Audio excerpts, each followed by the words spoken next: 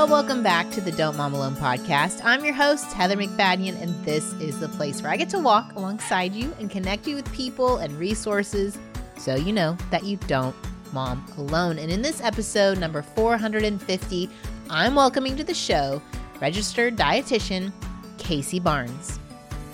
Every mom and dad, you're always doing a better job than you think you are with their food. We are always our toughest critic. And so, please give yourself some credit because I know that you work really hard to feed your kids and it's not an easy job. Kacie Barnes is, like I said, a registered dietitian and a mom, and she runs a very, very popular Instagram account called Mama Knows Nutrition. What I appreciate is she is all about helping you feed your kids without the side of mom guilt.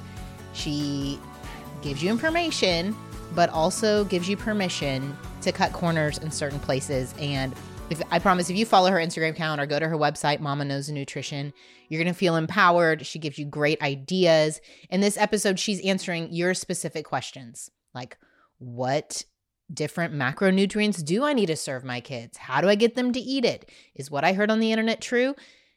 This is a super helpful conversation. I've never had one like it before on the podcast, so I'm happy to bring it to you. Let's get right to it. Here we go. Kacie, welcome to the Don't Mom Alone podcast. I am pumped to be here. I mean, okay, it's been a minute since I've had toddlers. Mm-hmm. And it's been a minute since I've had to process the whole, what do I feed my kids? Because mine are all feeding themselves. But I know this is such a hot topic and a triggering one when we talk about food and our kids. And OMO. Oh my oh. When I ask people for questions, a lot of thoughts. So before we start answering the questions, I would love for you to take a second and just let people know where you learned about the things we're about to talk about and why you're into this. Totally. Why, Kacie? It's so hard. So I am a mom of two. They're now 9 and 6, but I have a Master of Clinical Nutrition degree. I'm a registered dietitian nutritionist, and I went to school for this stuff. But the reason that I focused on kids was that as soon as I had a toddler, I thought, oh my goodness, this is the hardest thing I've ever done. And from that second, I knew it was going to be my mission to help other parents, especially because the internet is a gift in some ways, but it is a scary place to try to get information because you could find somebody saying 6 different things about the same topic. And how do you know what's right? So I've always sought to be that rational, trustworthy source of information for people where not everything is going to be fully backed by research and science, but some things are. And I like to be that voice of reason for people. When it comes to kids, there's few things we can actually control, but we believe we can control. The food thing, the sleep thing, they become battlegrounds. Mm-hmm. And I've done lots of episodes on discipline. I've done lots of episodes on moms. Let's talk about what messages are we believing are true about our role in this parenting thing. So much of that, and even our own story with food, gets meshed in with my toddler won't eat, or we're going to talk about this, selective eaters. Then we get into the teen years, we get into real disorder. It is now there are disordered eating related to selective eating. And then you have eating disorders, which, our generation, I felt like really delved into. And now I think it doesn't go away. Right.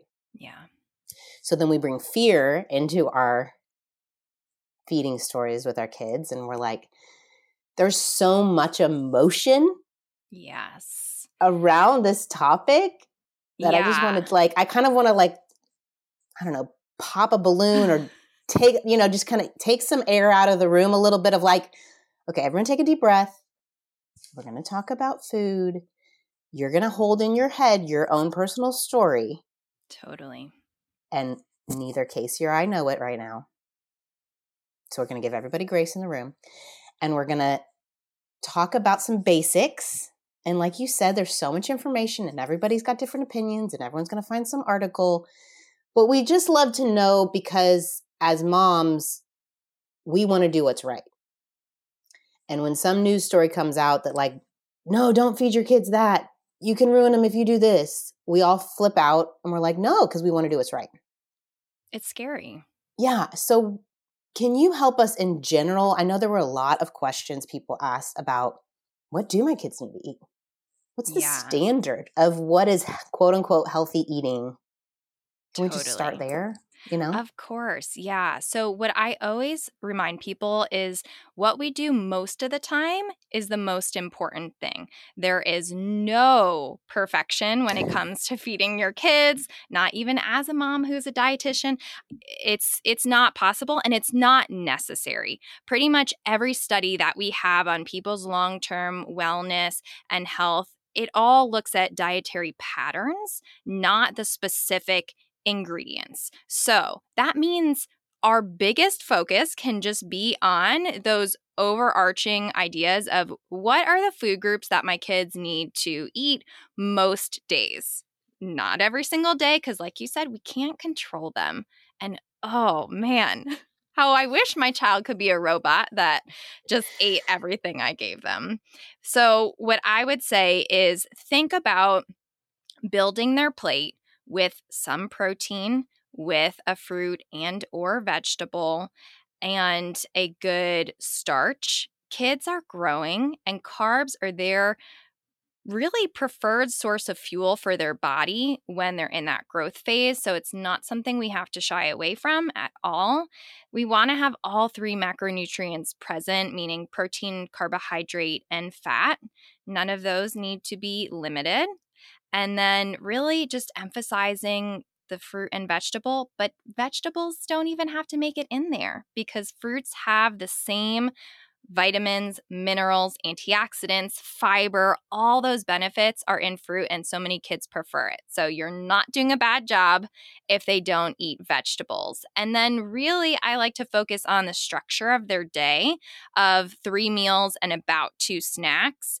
And then like knowing that kids usually will balance out their nutrient intake over time versus in one meal. So even though we're offering the protein and the veggie and the potato or whatever, they're not always going to eat all those things, and that's okay. That's good. I saw one question someone asked. Parents are thinking about blood sugar regulation. With kids, when you said the 3 meals and the 2 snacks, I can imagine like if you have a child who processes more quickly, that you might need to add in a 3rd snack. Or, you know what I mean? It's like how much time between meals passes or how much energy is expended is going to impact. And can we talk about growth spurts? Yeah. And like over the season of a child's life, like how do we know if they're maybe in a lull or like they're not eating? I don't know. Yeah. How can we be attuned to our kids instead of like, no, they have to X, Y, and Z, you know? Right. So the only person who knows how much they need every single day is their body. So from an early age, we can instill in them that skill of regulating and listening to their body's cues of hunger and fullness. And really, one of the best ways that we can do this is by following something called the division of responsibility in feeding. This has been around for a while. Ellen Satter is an amazing person who developed this. And so what it says is that our job as a parent is to decide what is served and when. Okay, so we decide what we're making and when. So when is that kind of scheduled throughout the day? And then the child's job is if they eat and how much. And if you think about feeding a baby, we pretty much start this right away. They know when they're done, they're going to push away from the breast or the bottle, whatever it is, and they're going to let you know when they're hungry too. It obviously gets more complicated once they're a toddler with a voice and wishes and desires, but there are days where it seems like they survive on air. And so our job is to keep providing those regular meals. And I like to always include something called a safe food. And this is good for both families with the most selective eaters and also families where their kids are a little more easygoing around food. But making sure you have something that they regularly eat and like available at each meal and snack time so that you're not left wondering like, oh, were they just not hungry or did they not like it? We don't want to get into that cycle of having to offer 3 different things trying to get them to eat when maybe they're just not that hungry right now. That's really good. Where were you when my kids were little? This is all I'm saying. But I think what I heard too was that you are doing what's in your hoop, which is the what. And I'm hearing you say like the different groups, the major macronutrient groups. There were a lot of questions on sugar. Mm-hmm. Okay. Let's talk about. Yeah. So one, I'll just kind of read it because I felt like it was very relatable. She said they don't restrict, but they also don't allow free-for-alls. They use neutral language, but their child is still obsessed. Yeah. Every relatable. That's very relatable. Child is born with, well, here's the one thing. All kids prefer sweet flavors. We have very well-established research on this, and breast milk is sweet. So we know that they are hardwired to prefer sweet and avoid bitter. And this usually perpetuates until about when they stop growing, really. So most of their childhood where we notice this preference for sweet. Some kids are going to be more motivated by food in general, but also by sweet flavors. And so when you notice that your kid has that preference, some part of that is accepting that they have that and not completely fighting it. So if we try to cut out sugar altogether, that's not necessarily going to solve our problem. It's not going to solve our problem. So when you have a kid who's really interested in it, there's a couple things that you should do, in my opinion. Number one is to make sure that they are getting enough to eat overall. Because a lot of times, if kids are more selective eaters and they're really wanting those sweet foods, it's because they know it's a place where they can get calories and really get their body what it needs. It's quick energy. So it's kind of a way of their body knowing how to meet those needs. Another thing to think about is, are you making sure they're getting enough protein and fat? Because those are really kind of grounding and help satiate and satisfy more than things that are just carbohydrate alone. So making sure that you find, like, some kids don't like meat at all. And so then it's going to be a little bit harder to incorporate those things, but really trying to pick out what are the protein foods that I know that they like and will eat so that I can pair that with these things. And then also making sure that you don't have a culture of restriction in your home, because a lot of us grew up that way. And a lot of us, frankly, still live that way because that's what diet culture taught us to do, is these are bad for you. They're going to make you gain weight and you need to avoid them. And so if we start trying to restrict our kids, I mean, there's a bajillion studies that will show us that restricting often does the opposite of what we intend it to. So you might not be knowingly doing it, but maybe, I remember one client where she was telling me how her son was so obsessed with sweets. And then she was like, well, yeah, like I'll give him for dessert, I'll split an ice cream bar between the 4 of us. And I'm like, well, that's tough to only get a quarter of an ice cream sandwich each time. So just really evaluating that and seeing, okay, maybe I need to allow a little bit more than I'm comfortable with, but then maybe that dampens down their excessive drive toward it.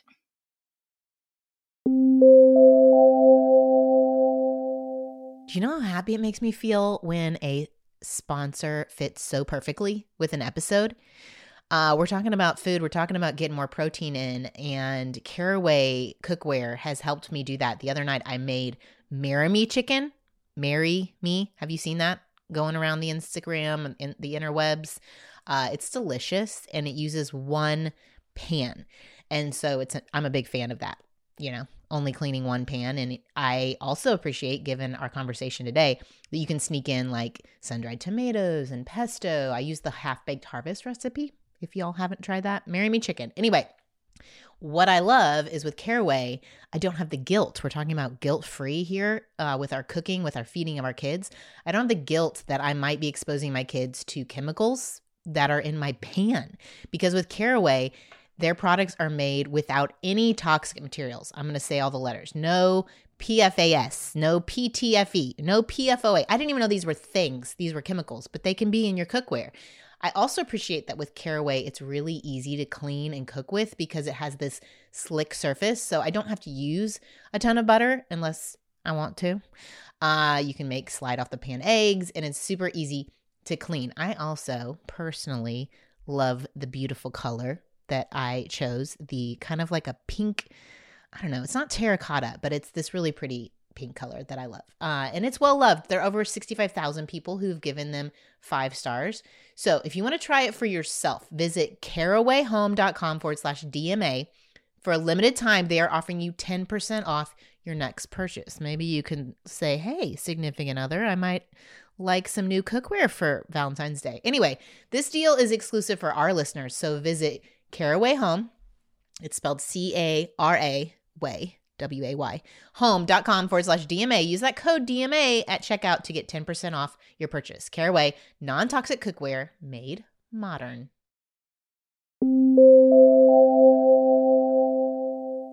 Okay, 2 questions. Yes. 1, what are some proteins that you found kids really like that are an easy way to add those in to be grounding? Chicken nuggets. Chicken nuggets. Okay, so you're a big fan of chicken nuggets. And is it like, my second question was, I'm thinking what we bring in the home is what they can eat, right? And this little kid season, it's not like my kids who can literally just go drive to Whataburger and eat whatever they want. Mm-hmm. Like in this season, you do have the what under your control. And so you could choose a version of a chicken nugget. You could choose a version of an ice cream sandwich. You could choose you don't have to buy the Cheetos. Now I'm in the season where I'm buying the Cheetos. It's fine. Whatever, people. Live your lives while you are in this small kid season. Go back to chicken nuggets. What are your favorite chicken nuggets? I usually get like the Applegate ones, but really it just kind of depends what your kid likes. Like I have worked to branch my kids out to like eating the homemade ones that I make that are actually, just chicken. But honestly, chicken nuggets, when you get them at the store, a lot of times they're not as bad as people may think that they are, especially like as far as ingredients. Yeah. And nutrition. Like if you look for ones that maybe are a little bit lower in sodium and lower in fat, and it's kind of easy to spot them because those brands just look a little bit healthier. But at the same time, like that's just one thing that a lot of kids really like, and that's okay. You think about the texture of a chicken nugget, and it's pretty easy to chew, and it's uniform, and it's delicious, and it's the same every time. But other than that, there's so many products now, like the chickpea pastas for one, and there's even chickpea pizza crusts, and these things are tasting very similar to the regular thing. So I show these things all the time on my Instagram, but I do focus on buying those types of products more often that I know are going to have a little bit more of a protein boost because my kids aren't naturally drawn toward those things. They're drawn toward the carbs that I serve. And you said like the balance of the things on the plate. Is there a number? Like, are we talking this many grams of protein is a good option? And I know over the course of a child's life, it's going to change, but. That's a great question. Protein is always a very big question for people, and people almost always think their kid's not getting enough, and they almost always are getting enough. What my bigger concern is, like I said, kind of balancing it throughout the day to make sure that they are getting some at each meal. But if you look at a child's weight in pounds and divide it by 2, so say you have a 50-pound kid, we divide it by 2, that's 25. That's the total number of grams that they need in protein in a day. That's just an estimate, obviously, but that will kind of give you a sense. And if you look at a cup of milk, for example, that's 8 grams of protein right there. So if they had 2 cups of milk a day, they're already like 2/3 of the way to their protein needs. So it really is pretty easy. In this country, we rarely ever see a child who is deficient in protein. Super interesting. Yeah, but the balancing it out across the day will help with the sugar regulation. Like, I think when I've been in seasons where I'm restricting my sugar to try to be healthier, quote unquote, I find that, like, if I'm around it all of a sudden, I'm like, oh my gosh, I have to have it. Like, there's this internal, like, pull. And so I can imagine if a child isn't grounded in their protein, or they're, like, I don't know, their sugar has dropped, that they're just going to be, because sugar, like you said, is this quick energy boost, and then it's a crash. Totally. And then it's a drive to get some more. Right. I mean, the other thing to think about too is sleep, like making sure that they're getting enough sleep. Because even I'm sure everybody who has gone through any period of sleep deprivation, aka having kids, you crave sugar a lot more. And that's just kind of a brain chemistry thing. It's nothing wrong with you or your kid. So there's so many things that play into it. But sugar tastes good. So we really can't blame them for liking it. And your tongue has the different, like, what is it? Sour, sweet. It's organized. I'm curious, where is sweet on your tongue? Is it the tip? I don't know. I feel like, because I had studied swallowing for speech pathology, that even that is oriented, like, to help with the swallow for kids, to kind of, I don't know. Whatever. Yeah. Well, it's interesting, too, when you look at medications, they do all this research on formulating taste so that kids will take medicine, and it's always sweetness that works. Isn't that Mary Poppins? Yeah.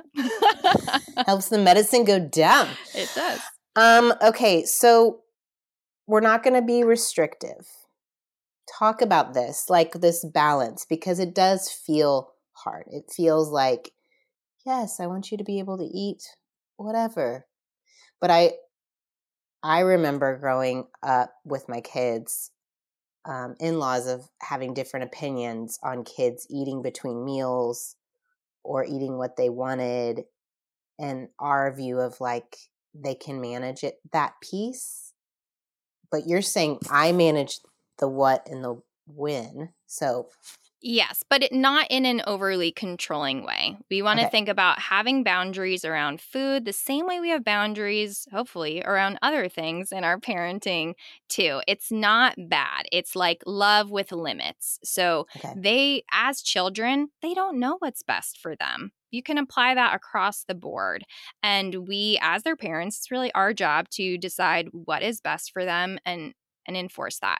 So is it best to let my child have free range to the pantry all day long and just grab whatever they want? No, because I know they're not going to make good nutritional choices. They're never going to be super hungry, so they're not going to eat their meals because they just know I'm going to get a snack later on. So we're putting those things in place to really help them. It's also best for our bodies to have a rest and digest period. So having about 2 or 3 hours between eating opportunities, it's not going to happen all the time. It's not about being strict. If you can tell your child is really hungry and breakfast was only 45 minutes ago, give the kid an apple. Like, it's okay. You don't have to be like, oh, no, it's not snack time yet, so can't do that. So it's not about being strict. And then I feel like holidays and parties, I kind of apply a different set of rules to those times because food is part of our culture's way of celebrating. It's meant to be enjoyed.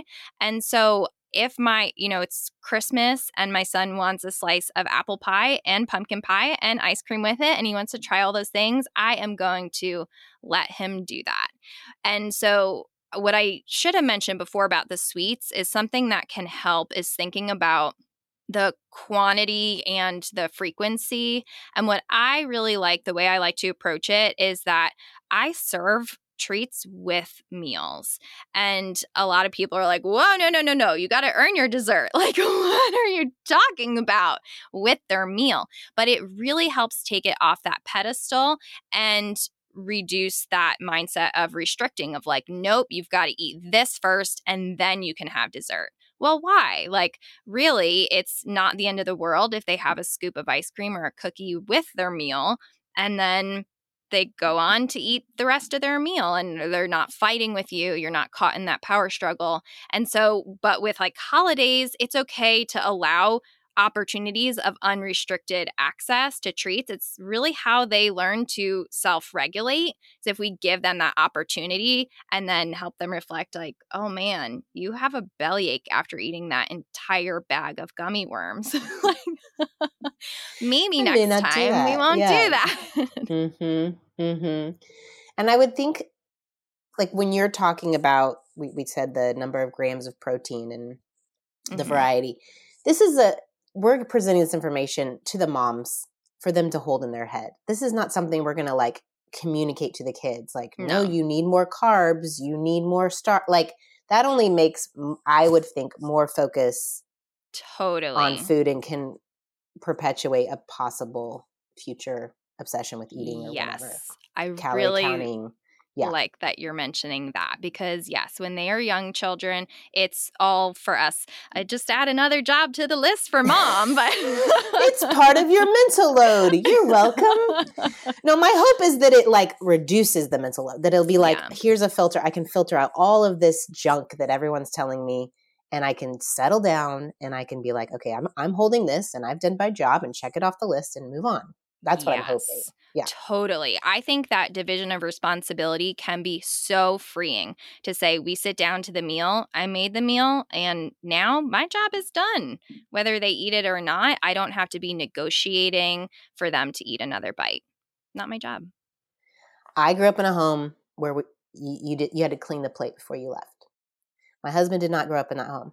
So we did his way. And I think it worked. Like, I'm very thankful. I mean, it was early conversations where I'm like, no, we have to make them eat. And then you have to deal with, and I saw you did this Instagram, parents or friends, or you're with extended family, and they're like, you're not going to make them eat. If you don't eat, you're not going to get as tall as your brothers, has been said in my home. Yeah. We want to try as much as possible to avoid that kind of language. And it's a lot easier when it's within your own home and you make that decision with your partner or whoever is in your home to say, okay, we're not going to talk about this kind of thing, because I cannot tell you how many adults still remember every single one of those comments that was said to them, and that has affected their relationship with food and their body for a long time. Scary. It's sad. And, I've had to have conversations with my own mother about like, do not talk about feeling fat in front of my kids. I'm sorry, but that conversation is off limits, and it's okay to put up those boundaries. I mean, that gets out of my area of expertise because that's more like what my therapist taught me, but totally. Yeah. But I think it does help what you're saying, this division of labor. Is that what you call it? Division of responsibility. Yeah. Is that it even doesn't give opportunity for the hurtful comments. Right. Because you're not trying to use words to manipulate a child to eat. Yes. Yes. That's what happens. And I totally am with your husband on the not having to clean your plate. Because again, we want them to listen to those fullness cues and not be conditioned to eat however much food is in front of them, regardless of how their body feels.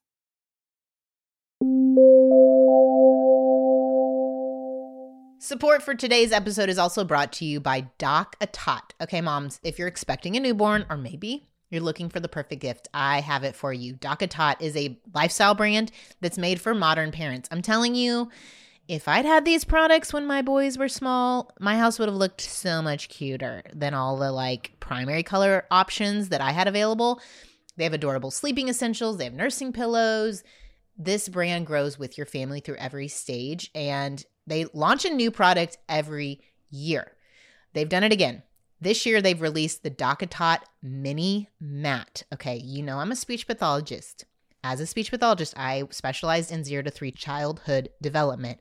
And I'm telling you, this is not to guilt you, but it really matters that your kid gets some like time by themselves to like regulate, and also tummy time is important. And with DockATot's mini mat, they will have their first little playground that is designed not only to stimulate that development with this place to play, but it's really pretty. It has this quilted base that has little edges, like raised edges on the side, so you can practice their little head lifts. It also is ultra soft, standard 100 cotton fabric, so you can wash the whole thing. It's also, I appreciated its simplicity, like it's not over the top, overstimulating for kids, and it's perfect for up to 6 months. I also like that you can take it with you. So if you're going to go visit a friend's house, maybe you have older kids and you're on the go, you can take this mini mat with you. And so I think you should go check it out because they're going to give y'all 15% off the mini mat if you use the code DMA at dockatot.com. So for the mamas, for the gift givers, this is the best brand you can buy for your precious kid and the mom you love most. So for a limited time, like I said, get 15% off the new mini mat at dockatot.com with the code DMA. That's 15% off the mini mat with the code DMA at DockATot. Okay, it's spelled DOCKATOT.com. Parenting's hard, but DockATot makes it easier.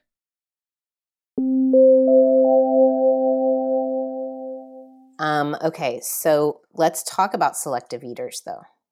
What if you present it, and you present it, and you present it, and they're just not eating? And at what point, and I'm kind of making light of it, but I know it can become worrisome when they start falling off the growth charts. I know I have my personal bias as far as like having worked with kids with sensory issues or like actual swallowing disorders, and some food combinations, they can choke. They can't manage the bolus of a liquid and a solid together. So I know from my side, like if they're not swallowing safely, they're not going to eat the food, and they're choosing not to eat it sometimes out of safety when they're real little. Yes. So I go that way. But I know there are kids who just have preferences. Mm-hmm. And then, and they're somewhere in the middle. Right. So almost all kids go through this stage called food neophobia when they are toddlers. And that's kind of this fun word. Yeah, fear of new foods. And it's kind of like they get amnesia because even stuff that they gobbled up as babies, all of a sudden when they turn around too, they're like, I have never seen this before in my life. And you're like, I promise you loved this. I still, unfortunately, have this conversation with my son who's 9. I say, when you were a baby, you loved eggs. You would love them, but still no. So they all kind of go through this developmental stage, and some kids are affected much more than others. We know that there's a big genetic component to picky eating, selective eating. So it's really not your fault. And there is nothing that makes me more upset than seeing these posts online where people claim that it is your fault if you have a picky eater, that you should have done something different. And it is so not true. Not true, moms. Not Don't true. believe it. Yeah. So I know how upsetting and frustrating it can be when you keep serving foods and they keep rejecting them. And when you notice that their list of safe foods, so those foods that they regularly eat and like, if that's getting smaller and smaller and smaller and smaller, it is a good idea to reach out for help. There is never anything wrong with 1, talking to your pediatrician, or 2, getting an evaluation with a feeding therapist who can first see if there are any physical things going on that might be causing them to not eat, but then also just or allergies even. Exactly. So many different things that could be going on. So even just to have the peace of mind that those things aren't, that's always a good thing to do as a parent. Because it might not be an allergy that lands you in an emergency hospital situation. It could be an inflammation that they feel in their body and they just don't feel right. Right. There are different expressions of allergies, and there's different like EOE or FPIEs. There's all these different allergies. EOE is so hard to pronounce. It's like eosinophilic esophagitis. I'm probably not even saying it right. Like an irritation of your as esophagus. It's going down your throat. Yeah. Mm-hmm. And so there's a lot of things that could be going on. So that's why, yeah, like if you in your mom heart feel like something is wrong, ask. Yeah. You feel better. Like go with your gut instead of Instagram. Go with your gut and just figure it out. Like if something's going on, because even one person was like, how to deal with ARFID. And that was the first time I'd ever seen that. Avoidant ARFID. Restricted Food Intake Disorder. Correct. Is this a new diagnosis or this has been around and I just didn't know about this?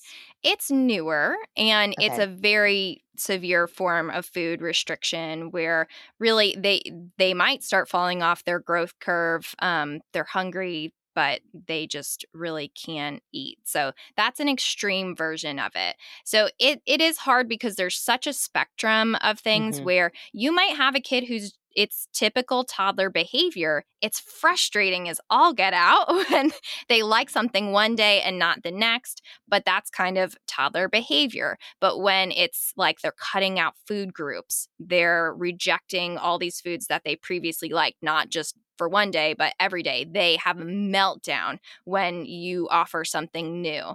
Those are all signs that it's something more than just the regular toddler being a toddler. Having their go-to foods is okay, is what I heard you say at one point. This safe food.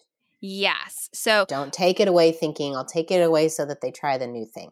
Exactly. They are more likely. Yes. The main thing when you have a selective eater is making sure they're comfortable at the meal, that it's a no pressure situation. So if they have something that they recognize and they like, they are more likely to go ahead and eat something else on the plate. Are they always going to? No, I can't promise you that. But rather than a lot of times people will withhold like, okay, I'm not going to serve the fruit because I know they're just going to have that. I'd rather you serve the fruit with the other things. And then I like to serve, if it's a new food, I like to call it a teeny tiny taste. And really like the size of a grain of rice is where your mind should go when you're serving something new to a kid who is not very open to a new food. Teeny tiny taste. Yes. Just like the back of a spoon, like a lick of a semi-solid. Okay. So one person asked if they have been a selective eater, will they grow out of it? Or is this, and you kind of mentioned some things changing as they're done growing. So yes. So with selective eating, usually age 2 to 5 is when we see the worst of it.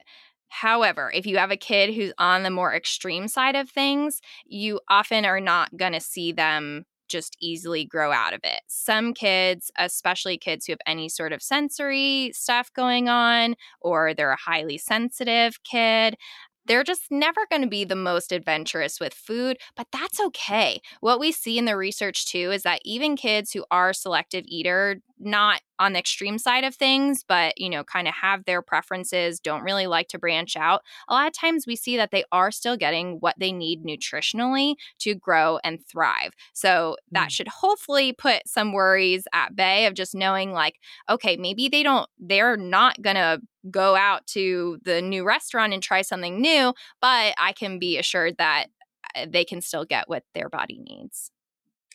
So piggybacking off of that, a lot of people had questions on vitamins or supplements. Yes. You get that question a lot. And then like a sub question was about gummies. If they're bad for your dental health, should you do a gummy? So what's your answer? Yes. Okay. Vitamins are a hugely profitable industry, and almost everything that you see advertised about them is almost always wrong. It's one of those things. Because I've been told like my kids will be different. Okay. They're going to not fight me. They're going to do all of their chores. That's what the ad said. So. Yeah. I know. So as a dietitian, it really, really gets me going. The problem with a lot of multivitamins is that they have the nutrients that are the easiest to get. So if we look at some of those vitamins, like your kid can get a full serving of vitamin C in a serving of strawberries. So it's like a lot of times they're now just going to pee out whatever it is because it's extra. So what I would suggest to parents, I mean, the best thing to do would be, if you're concerned about their nutrition variety and whether they're getting enough, would be to have an appointment with a dietitian who can look at what foods they're eating and see where those gaps are. Because the things that we often see kids are low in, like fiber, like vitamin D, iron, a lot of these things are not what they're going to get in that standard multivitamin. Is a multivitamin harmful? No, absolutely not. And Yeah. I always tell parents, if that's going to give you peace of mind, sure, go ahead and do it. For kids who really don't eat meat, I do like something like there's this brand called Renzo's Picky Eater Multivitamin. And I like that one because it does have some iron in it, but not enough where it's like, oh my God, they're getting too much iron. So, because then they can get constipated and all sorts of other fun stuff. Oh. So I like that one.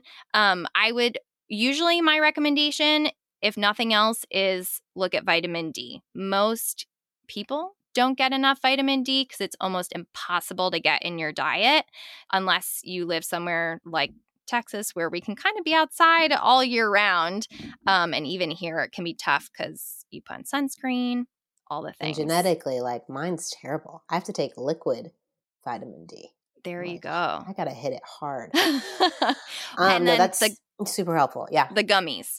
So I think if you're going to do a gummy, some kids, that's all they'll do. And I fully get that.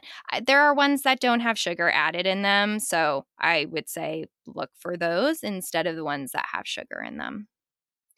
And then there were people who asked questions about their teens who are super active, but maybe on the lower weight scale and want to gain weight. So I know for boys, that tends to be a thing. Like, my boys have really high metabolisms and they're exercising as part of school sports. Like, our protein, like, what's the best way to help bulk up? I know this is not a normal question, but a couple people asked this. So no, I thought I'd ask it. It's good to address because I think people always instinctively go to like protein powder when actually protein is the most satiating of the 3 macronutrients. So that means it's going to keep you the fullest, the longest, but it's lower calories per gram than fat. So fat is really where we would want to go if they're having trouble getting enough in the day, is go to the peanut butter, go to the whole milk, add nuts and seeds to things if they will eat it. And that is an easier way to get them because, yeah, protein is great for building muscle. We need it. But if we're going higher on the protein, they're going to be fuller and not get enough overall. Yeah, that's really interesting. Okay.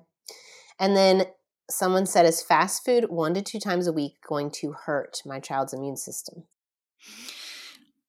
It really goes in the context of what they're eating the rest of the time. Because you said the majority is what matters. Like, exactly. If they're like, I would say immune system wise, seeing if you can get the servings of fruit and veggies that they need every day is the best thing that you can do. Okay. And then back to the fruit and veggies. What's the best snack for a kid who loves fruits and vegetables but wants a pantry snack? I know you've got this. Yes. So I would say pairing it alongside if you can. So like having a handful of berries with the goldfish crackers. So we don't have to get rid of those altogether. But there are some really great alternatives. Like I really love the brand Simple Mills. They even have kind of like a goldfish impersonator that I think is still really good, but finding some of those alternative brands that when I look for pantry snacks, I look for protein and fiber. And I want to see, at least for a young kid, at least 2 grams of protein and 2 grams of fiber in something so that I know it's not just crunchy air, because then they're going to be hungry again 30 minutes later. Second. Yeah. Literally, like, remember those little baby ones that melted in your mouth? I remember being so hungry, and I was like, the only thing I have are these wafers. And I was like, what is this? It's disgusting. I didn't know if this question was saying, like, a fruit leather. Like, I'm picturing, like, a fruit leather. Like, something that is a fruit or a veggie in a pantry snack. Or, like, well, that exists what too. are those air puff green. Those pea crisps. Yes, something like that. Kids love those. Those are really a Is good it too high in alternative to, huh? sodium? Are they too high in sodium? Some I of don't those? really worry about that Okay. too much. I more, like I said, look for that protein and fiber.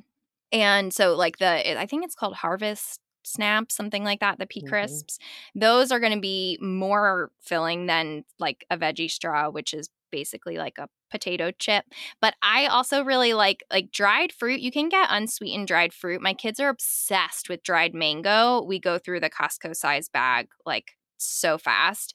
And so that's kind of like a fun thing to do. I just cut it small because my son did choke on a big piece of dried mango once. So just be aware of that. Be aware of the choking hazard. And that might help with one question was on toddler constipation. Because doesn't the mango, if you have too much, you could have too much of the fruits sometimes with all the fiber. Yes. And so some people will ask me that question of like, how much fruit is too much? And it's once your kid starts having GI stuff, then you know, then you know it's too much. Yeah.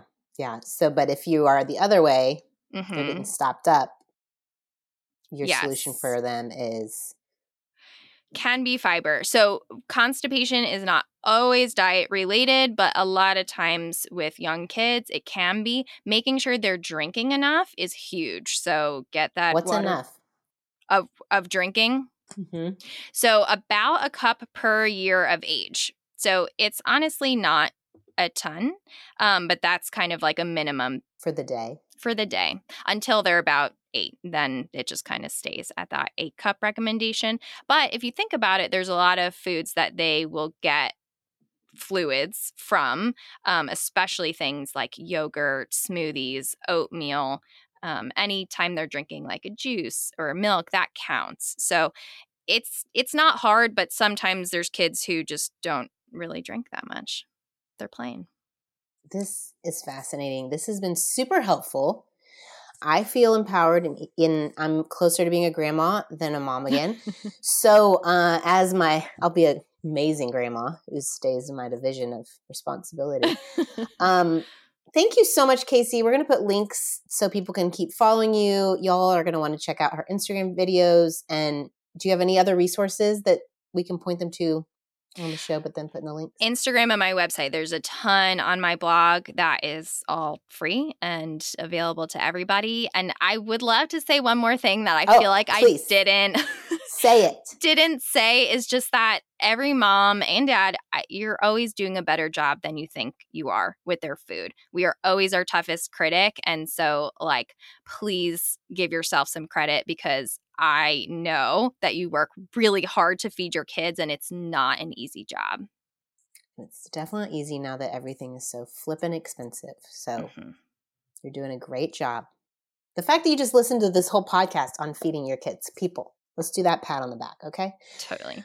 All right. Thanks, Kacie. So good to connect with you. Maybe I'll see you at the grocery or something. Thank you. Bye. Bye. Thanks, y'all, for joining me today. I hope that you found this informational. I truly do wish I'd had this when I had younger boys, but it's even helpful as my boys are growing to keep just attuned to their nutrition needs, but not obsessive. I know maybe it doesn't feel spiritual, but I'll tell you what, food, there are so many biblical examples of food being important, and I'm going to pray for us because I do think that there's a lot to this. So join me. Lord, I thank you that you gave us bodies that can be energized by food. And this food is a reminder of our dependency, that we're limited. And I pray, Lord, that you would be with the mom who's feeling stress and anxiety over her child right now, whether there is a severe health need that makes nutrition challenging, or just her mind is so full of information that she just needs to clear it with you, and she needs to come back to you, and she needs to find her rest in your presence. And Lord, I pray you would give her some clarity through this conversation, give her some peace. I pray, Lord, for our kids, that they would grow in wisdom, in stature, and favor with you and with others, and that we could be their guides towards that. Give us discernment as we go about our days, what we say yes to, what we have to say no to, for us to feel peace when our kids aren't happy with our no's. And I thank you for Kacie and the work that she's doing. I thank you that there are professionals out there that can guide us and that we don't have to do this alone. All right. In Jesus' name, amen. All right, y'all, join me back here next week. I have David Thomas back on the show. I think it's like his 8th time, and he's answering your questions about boys. So join me back here. And definitely always remember, you can get a note from me on Tuesdays if you go to olaheather.com and put in your email address, your name, and we can connect that way. I can share some of my favorite things that week, what I'm thinking about. Olaheather, Ola with an H like Heather.com. All right. See you next week. Adios. I hope you enjoyed this episode of the Don't Mom Alone podcast. If you're wanting to connect with more people and more resources to help remind you that you're not alone, head over to don'tmomalone.com. That's where you'll also find show notes with any links mentioned by our guests. Most importantly, I want you to know the good news, the great news that you're not alone because God has promised to always be with you. With faith in Jesus Christ, the one who died for you and rose again, Jesus said when he left, he was going to leave a helper, a comforter, to be with us. God in us. Moms, that's superpower. So while you're washing dishes at your kitchen sink, while you're driving to and from work, while you're feeding that baby late into the night, while you're cleaning sticky floors, God promises to be just as present with you as when you're worshiping in a church pew. As it says in Zephaniah 3:17, the Lord your God is with you. He is mighty to save. He takes great delight in you. He will quiet you with his love, and he will rejoice over you with singing. Now that's good news. Have a great day.